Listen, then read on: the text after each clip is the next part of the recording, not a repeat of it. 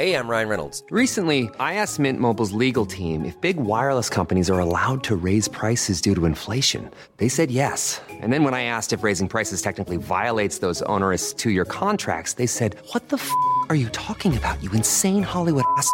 So to recap, we're cutting the price of Mint Unlimited from $30 a month to just $15 a month. Give it a try at mintmobile.com/switch. $45 up front for 3 months plus taxes and fees. Promo rate for new customers for limited time. Unlimited more than 40 gigabytes per month. Slows full terms at mintmobile.com. This message comes from BOF sponsor eBay. You'll know real when you get it. It'll say eBay Authenticity Guarantee. And you'll feel it. Maybe it's a head-turning handbag, a watch that says it all, jewelry that makes you look like the gem, or sneakers and streetwear so fresh every step feels fly. eBay gets it. So look for the blue check mark next to that thing you love and be confident that every inch, stitch, sole, and logo is checked by experts. With eBay Authenticity Guarantee, you can trust that feeling of real is always in reach. Ensure your next purchase is the real deal. Visit ebay.com for terms.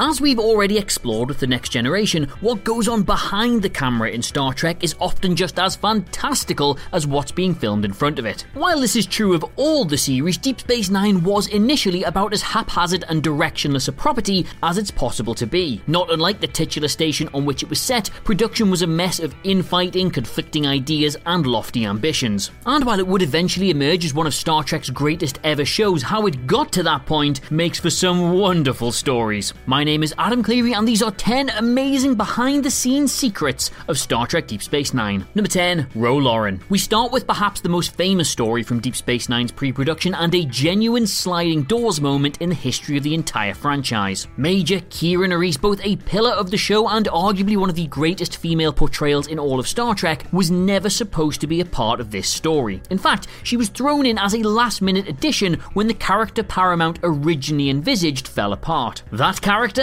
The Next Generation's Ro Lauren. The initial treatments for Deep Space Nine had Michelle Forbes' recurring Bajoran tearaway as one of the major focal points of the show. Early versions of the Writer's Bible had her acting as both the Federation liaison with the Bajoran militia, serving as Sisko's first officer, becoming good friends with the initially quite uptight Dax, and having an adversarial relationship with Quark. Sound familiar? However, Forbes really wasn't interested in a full-time run on the show, and after several rewrites were attempted to accommodate her only being used occasionally, a late decision was taken to just write an entirely new Bajoran character, Major Kira Nerys. It's nearly impossible to imagine Deep Space Nine without either Kira or Nana Visitor, but that's very nearly what we got. Number 9, the M&Ms. You could, and we probably should, do an entire list on the bizarre everyday items that wound up as futuristic props on Star Trek, but the short version is that the set designers are both incredibly resourceful and have wonderful senses of humour. Deep Space Nine's medical instruments, for example, were largely comprised of off-the-shelf light-up Star Trek toys, and yes, that is a Romulan warp nacelle. But even more amusing than that, if you can imagine such a thing, concerns the origins and fate of Dr. Bashir's rather exotic display of alien medicines. The colourful pellets residing in the jars on his shelves are almost entirely just different candies bought wholesale and separated out colour by colour. The vast majority are just humble M&Ms. Because hell, why shell out for thousands of pieces of colourful set dressing when jumbo packs of chocolate drops are about $15 in most shops? While this is a fun bit of background trivia, it did create a number of continuity problems during filming, as actors hanging around the infirmary set would occasionally just dip into the jars for a sweet treat between the scenes. This led to a few instances of the jars moving between shots, so production was forced to simply glue them shut. Number 8, the Dominion arc. When the Dominion were first introduced in Season 2, the long-term plan for them was to start and end with Season 3's The Search. They might be occasionally mentioned or featured in one-off episodes, but they were seen more a part of Odo's backstory than a part of the overall narrative of the show. However, having created what was effectively just a mirror image of the Federation itself on the other side of the wormhole, Ronald D. Moore and Ira T. Behr lobbied that this should be a major part of the show's identity going forward. After all, if you have two big dogs barking at each other between a glass door, why wouldn't you show the audience what happens when it finally opens? happens. Despite their best efforts though, executive producer Rick Berman was determined to keep Deep Space Nine as an episodic show and didn't want any major story arcs to span its forthcoming seasons. Thus, it would likely have stayed that way had he not departed in 1995 to oversee the launch of Star Trek Voyager. With Paramount desperate for new ideas to reinvigorate the audience and Moore and Bear finally free to go in whatever direction they saw fit, the Dominion War became the entire central focus of the show's remaining seasons. Number 7. Avery Brooks' hair. After settling on Avery Brooks for the part of Captain Sisko, and we will get to how that happened in a little bit, the production team began work on the costuming and overall look of their central protagonist. Not too hard a job in Star Trek, you'd think, given all the Starfleet characters tend to wear a set uniform, but there was one contractual hitch. Prior to his entry into the Star Trek universe, Brooks had a major role in the series Spencer for Hire, where his character, Hawk, sported a distinctive look with a shaved head and a goatee. Owing to the show still airing after its cancellation in 1988, Paramount were concerned he'd resemble his former part too strongly and requested that he both lose the beard and grow his hair back in. Brooks hated the look, but understood the reasoning. As the show grew more successful and he found himself in a stronger position, he renegotiated his contract and gradually got back to his preferred look, even briefly having both hair and a goatee in season 3. The only other costuming tale of note concerns Colm Meaney, who apparently insisted that O'Brien was someone whose job it was to roll his sleeves up and get things done, thus his uniform would need to let him do that and got given extra baggy sleeves. Number 6. Morn. A nice short one for you here. Morn, the now infamous acorn cum testicle that propped up the bar in Quarks, was written entirely as a nod to Norm from Cheers. I mean, if I was George Wendt, I'm not entirely sure how I'd feel about the similarities, but hey, there are worse things to have created in thine own image. Oh, and small piece of Trek trivia I've somehow managed to assimilate in my time as a fan, Morn, despite only being a recurring character, appears in more episodes of the show than series regular Jake Sisko. Number 5. John Wayne. Star Trek's love affair with westerns has been documented countless times in the past. From Gene Roddenberry envisaging the original series as, quote, wagon train to the stars, to the casting choices for James Kirk initially just being a shortlist of actors from that genre. The Final Frontier has borrowed extensively from the tropes of the American frontier. Deep Space Nine was no exception to this, and its initial pitch to Paramount extended the wagon train comparison by saying this would be the franchise's equivalent of The Rifleman. Now, if you're not up on your TV from the 50s and 60s, and, well, fair enough, the former deals with the exploration of the frontier west, while the latter concerns the adventures of a town built right on the fringes of it. And yeah, you're right, that is a good analogy. One of the main ways this manifested during production was that the initial writing for Constable Odo was, less subtly, Sheriff Odo, a gun-slinging, wise-cracking law enforcer who phased at first, asked questions later, and was to take his cues from several different John Wayne performances. Rene Auberjonois allegedly landing the part after he took that brief to mean grumpy and stood out against all the other actors who were trying to play it as menacing. If you want to know more about the Deep Space Nine Western comparisons, then why not check out its installment in the Dolphin series where I use the word brothel liberally. Number 4. Quark and Odo's friendship. And speaking of our gelatinous pal, perhaps second only to McCoy and Spock, Star Trek's greatest adversarial relationship belongs to Quark and Odo. One a duplicitous, greedy scoundrel, the other a straight-laced, by-the-book enforcer of the law, Deep Space Nine could simply have been an entire show about how they clash with one another and still comfortably run for 7 seasons. However, as the series did run on, the conflict between the two softened into something resembling mutual respect, before finally becoming one of the all-time great begrudging TV friendships. They saved each other's life on more than one occasion, and it normally gets forgotten that out of everyone on the station, the only person who tried to help Odo through his feelings for Kira was actually Quark. Thing is though, this immeasurably satisfying arc wasn't some pre-planned storyboard in the writer's room, but rather the result of the real-life friendship between Rene Auberjonois and Armin Shimmerman. Initially two relative strangers to one another and content to play on-screen adversaries, the time the two would spend in the makeup chair together led to a genuine professional respect and eventually a close personal friendship forming. The writers, wanting to make the most of this chemistry, wrote it into the show. The same is also true of Terry Farrell and Michael Dorn. No romance angle was ever envisaged when Worf was brought onto the show, but such was the chemistry he had in scenes with Dax, the writers decided it would be a waste not to just run with it. Number 3. Garak's sexuality. Give any two characters screen time and someone somewhere will insist that they are banging. I'm not going to get into any details here, but long story short, myself and an unnamed wrestler once had to stop filming skits together because the fan art was getting too graphic. But sometimes there's no smoke without the fire of someone's burning loins, and of all Star Trek's great unresolved fan shipping, Garak and Julian Bashir remains the gold standard, partially because they just had great chemistry together, but more importantly, because the writing and performances pushed gently in that direction. Andrew Robinson, literally Garak himself, has said that he played the role as someone who doesn't have a defined sexuality. He's not gay, he's not straight, it's a non-issue for him, but it's Star Trek, and Americans really are very nervous about sexual ambiguity. Also, this is a family show, so they have to keep it on the straight and narrow. Sadly, while this was something that was always acknowledged in the writer's room, it never manifested into anything that happened on the show. Robinson also saying that by and large his portrayal was supported by production, but they just decided never to explicitly go there. And if the writing didn't go there, then the acting couldn't either, because ultimately the two need to support each other. So if you ever watched any of those lunches and just thought, hang on, is this a thing? Then yes it was. They just couldn't say it. Number 2, Bashir's ethnicity. If Garak's sexual ambiguity was something that established itself through the subtlety and craft of the performance, then Julian Bashir's equally as mysterious background was quite the opposite. In fact, the development of the character went through the incredibly rare phase of a firm decluttering. Despite originally auditioning for the role of Sisko,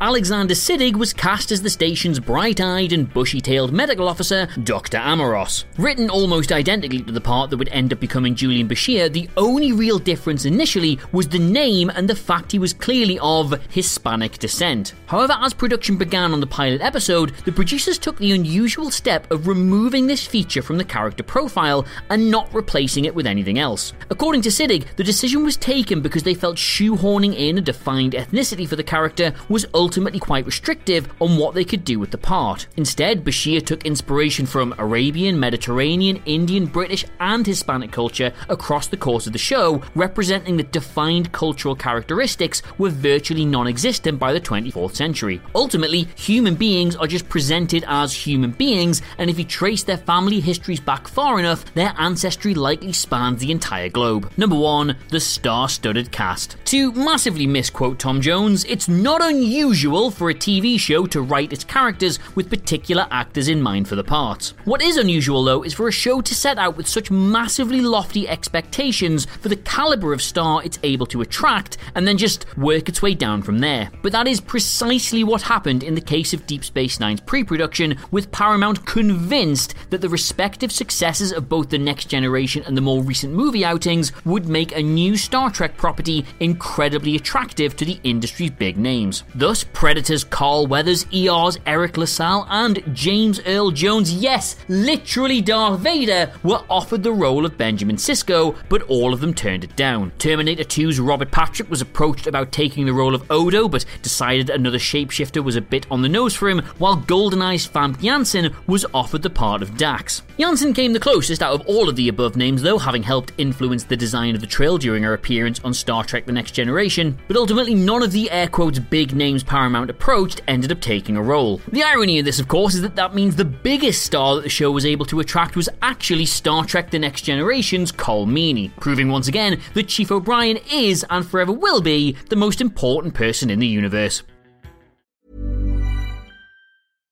This message comes from BOF sponsor eBay. You'll know real when you get it. It'll say eBay Authenticity Guarantee. And you'll feel it. Maybe it's a head-turning handbag, a watch that says it all, jewelry that makes you look like the gem, or sneakers and streetwear so fresh every step feels fly. eBay gets it. So look for the blue check mark next to that thing you love. And be confident that every inch, stitch, sole, and logo is checked by experts. With eBay Authenticity Guarantee, you can trust that feeling of real is always in reach. Ensure your next purchase is the real deal. Visit eBay.com for terms.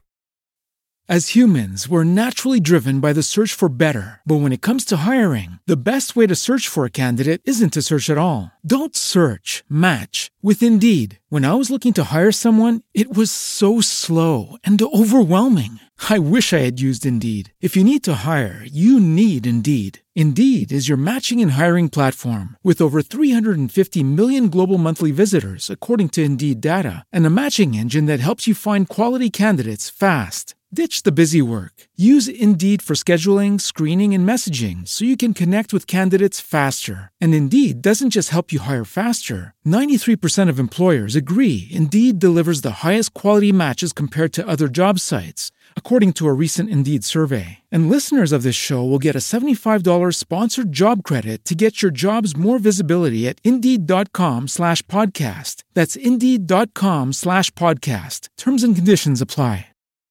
Join us today during the Jeep Celebration event. Right now, get 20% below MSRP for an average of $15,178 under MSRP on the purchase of a 2023 Jeep Grand Cherokee Overland 4xE or Summit 4xE.